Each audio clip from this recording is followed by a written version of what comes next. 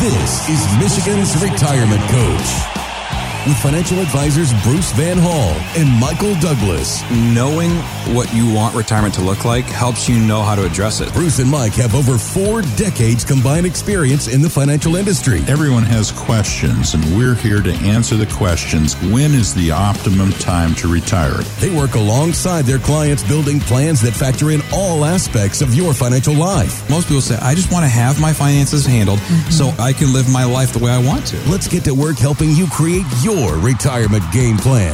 The things that keep us up at night. First of all, do you remember the glorious days of your teens and 20s when you were able to sleep through the night without being woken up at all? Yeah, for whatever reason. Before I had kids. Before you had kids. Yeah. Before the middle age entered and you had to get up every 3 a.m. to use the bathroom, even though you went to the bathroom before you went to sleep. And then you enter that phase of life where you start to have those lying awake at nights moments, worrying about, did you save enough? Do you have enough? Will you make it through 20, 30, 40 years of retirements? Because for a lot of baby boomers, Kiplinger says this is the question that's causing them to lose sleep, retirement. And they actually listed out a bunch of questions here specifically about what it is that has us stressed and staying awake at night. So I wanted to go through some of these questions they listed out and ask your advice on some of the things that you also hear in your office and how you were able to help folks figure out and address these kinds of fears. So you've got the article there in front of you. Yep. First question they brought up, probably one of the biggest questions. When can I retire? Because 65 is not necessarily the magic number for everybody. Right. I'd say before we go into that question, let me start with this, though. So the things that make us lose sleep are often the things that we just don't have peace about, right? At the end of the day. That's right. There are certain things in life. In all aspects of life, yep. Yeah. And it doesn't matter whether it's health, it's family, you know, it's like, it doesn't be necessarily retirement. If you have someone in your family who's dealing with health issues, it can keep you up at night. If you yourself, you have, you know, I remember years ago turning 30 and thinking it was like this major life transition because I no longer was in my 20s. That's and it was going to right. be this big issue to me. And I lost sleep over it for several nights. You were officially an adult now, yes. And you transition in that same time frame. We had a couple kids over about 2 or 3 years, and all of a sudden, like the open gym basketball 2 nights a week, and just going out with the buddies, and this is like those things were disappearing quickly from my life. So we go through these areas where just whatever you lose sleep over, it's just something that there is no resolution to, because we get peace from resolution as humans. I just need some finality to know that things are taken care of first, and then I can do it. Like every night, we have this weird thing where we'll get in bed and watch a show or something, and then we'll turn off the show, and all of a sudden I get up and I leave the room because I go check the doors around the house.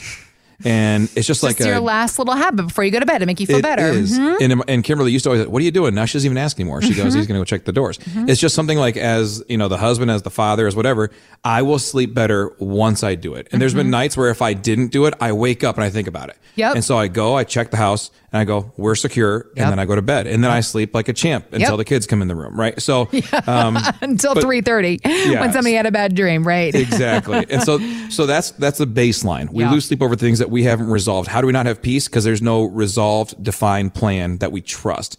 There's a great book, several years ago, called Getting Things Done. And it talks about how our mind won't release something until it trusts that we have put things in place to take care of it.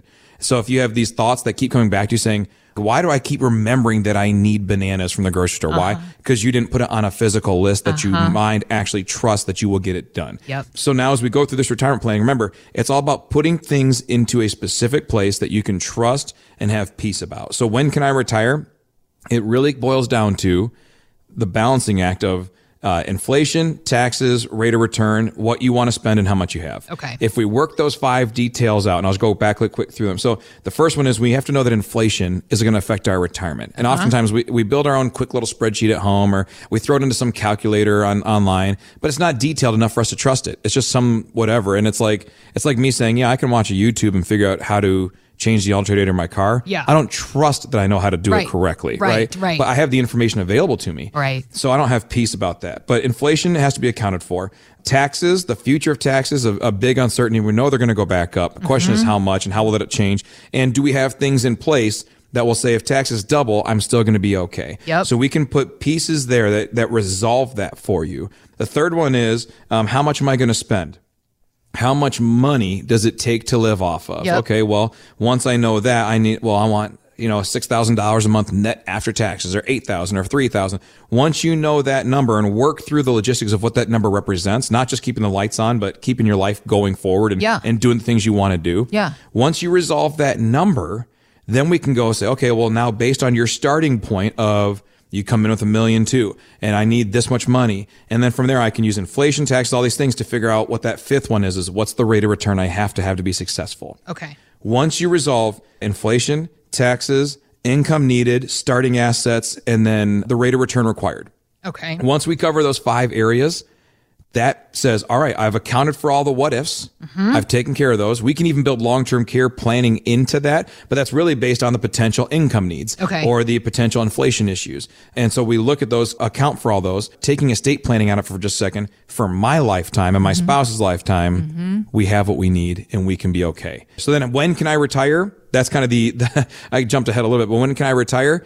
Based on those numbers, we can determine when you can. Sometimes we say the whole thing, you have to work 3 more years to make it work well. Okay, great. Sometimes people come in and say, you can retire tomorrow. And then now every day that you choose to go to work, it's a little more carefree than the days you feel you're forced to work. But it depends on how we reconcile those 5 areas. We'll determine when you can retire. It's interesting, this list of questions, because you just pointed out a list of 5 items that we need to pay attention to. But I was just going back to this article, and I was, while you were mentioning those things, looking at the questions that get most commonly asked. And it's funny to me, funny, not haha, but funny, interesting how the initial 3 questions here, when can I retire? Will I have enough money? Will that money last? But then the 4th question is just generally, will I be okay? And at the end of the day, that's what it all boils down to, right? Just figuring out, will the folks that you build these retirement plans for be okay? That's what we want to know. And that's what you work towards, right? Yeah. I mean, really, at the end of the day, I just want to know that this is all worth it. For years, we delay gratification. We put money in a 401k and as a result have less than our weekly paycheck. We save money. We try to pay down the mortgage. We try to do all these little life decisions that are supposed to pay off for us someday. And the payoff means I get to retire, I get to golf, I get to snowbird, I get to do travel, I get to RV, I get whatever you want it to look like.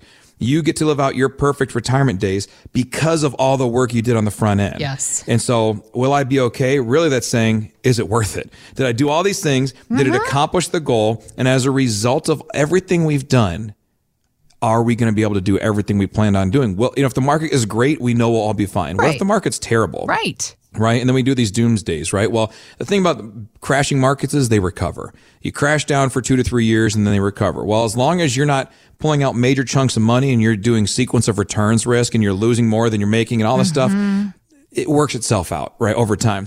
But then the bigger issue is, does those 2 or 3 years derail and make it so I have to spend less? Yep. And then what if the market just doesn't do me any favors? It doesn't necessarily kill me with it, but instead of making 6% every year or losing 20% one time, then big returns, what if it just consistently gets 2%? Yeah. 2 to 3. Yeah. Everybody talks about, well, the market's done 6% or 8%. The last, from 2000 to 2019, I think the last numbers I've seen were like 5.24% compounded rate of return. Yep. That's not a huge gaining number. Nope. And that's after one of the best bull market run-ups we've ever seen since 2009 and the worst decade in the history of this stock market from 2000 to 2009. The past decades basically balance out the average of the first decade of the millennium. Yeah, it was the worst decade ever and then one of the best decades ever. And so all that roller coaster and chaos to end up at 5.24%. And then the question is, do we think the future with all this debt, everything going on, is going to be more stable or more volatile? Well, I think it's probably a lot more volatility potentially. And so I think that going through these things, knowing when you can retire, when will you have enough money, can the money last? And at the end of the day, because there's always this is, does, means. What is it? What does it do? And at the end of the day, what does it mean? Does it mean that we'll be okay and that our dreams come true? That's what we do. We sit down and figure out what the dreams look like and build a plan out, counting for those 5 areas to make sure your dreams come true. We are an independent financial services firm helping individuals create retirement strategies using a variety of financial insurance products to custom suit their needs and objectives. Bruce Van Hall and Michael Douglas are investment advisor representatives of Stewards Wealth Planning, LLC, a registered investment advisor. Exposure to ideas and financial vehicles discussed should not be considered investment advice or recommendations to buy or sell any financial vehicle. Past performance is not a guarantee of future results. Investments can fluctuate and when redeemed may be worth more or less than what originally invested. Stewards Wealth Planning, LLC is not affiliated with nor endorsed by the Social Security Administration or any other government agency and does not provide legal or tax advice. Please consult with your attorney, accountant, and or tax advisor for advice concerning your particular circumstances. Annuity guarantees rely solely on the financial strength and claims paying ability of the issuing insurance company. Michigan Insurance License number 87250.